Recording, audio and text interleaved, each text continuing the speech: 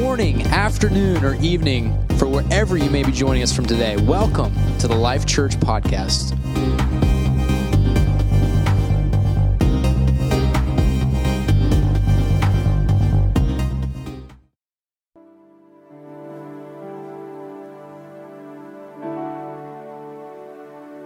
Well, good morning, First Life Church.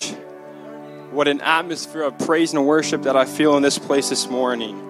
He is here in our midst. I'd like to start off by giving honor to my parents and also my pastor and pastor's wife for giving me this incredible opportunity. I truly don't take it lightly. My topic and title today for this short message is, what are you pursuing? What are you longing for? What catches your attention? What are you pursuing today in your life and in your situation? Your future. It could be your finances, your marriage, fun and adventure, your job or your career. It could be things of this world, lusts of the flesh, wrong desires, or even sin. Is your main goal in life all about you and your expectations are to know God and to make Him known? If you have your Bible with you today, I'll be turning to Matthew 25. Matthew 25 and 21 says, "Well done, my good and faithful servant. You are faithful over a few things, and I'll make you ruler over many things. Enter into the joy of our Lord."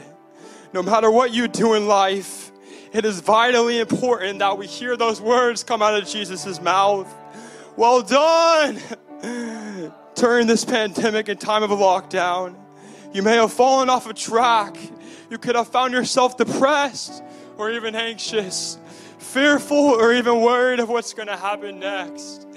But I'm here to tell you that there's something greater to come in the near future because Jesus Christ is coming back for His church. You must be pursuing the right things. We must keep our eyes on the prize because our God, He can do all things. He is the beginning and the end. He is the Alpha and He is the Omega. He is the one that can flip any situation upside down. At this time, I'm going to ask you one more time, what are you pursuing?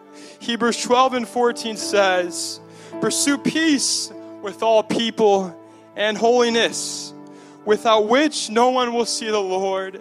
God says that we must be pursuing peace and holiness, and if we do that, we will see Him one day face to face. But if we don't, we will not see Him one day. This is a very serious matter.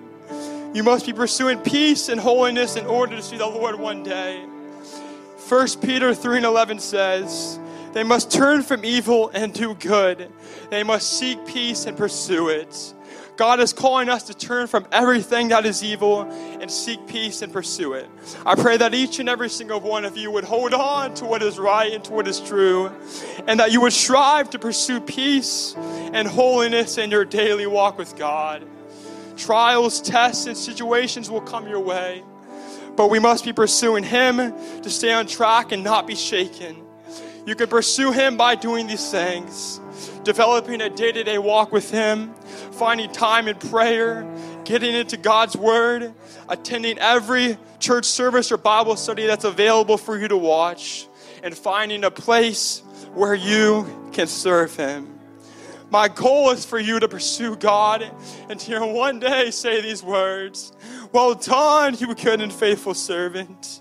You are faithful over a few things, and I'll make you ruler over many things. Enter into the joy of our Lord."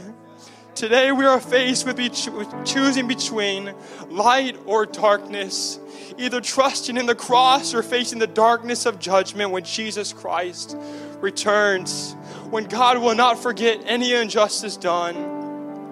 On Judgment Day, will we have either pursued Him or pursued worldly things? So I pray that you would strive to know Him and pursue Him like never before. Let His word shake you through the Spirit in Jesus' name. I also ask that you would make this you and your family's goal. And if you do that, you will pursue peace and holiness in all things. You will get to see Jesus one day, face to face very soon. Now, what are you guys pursuing?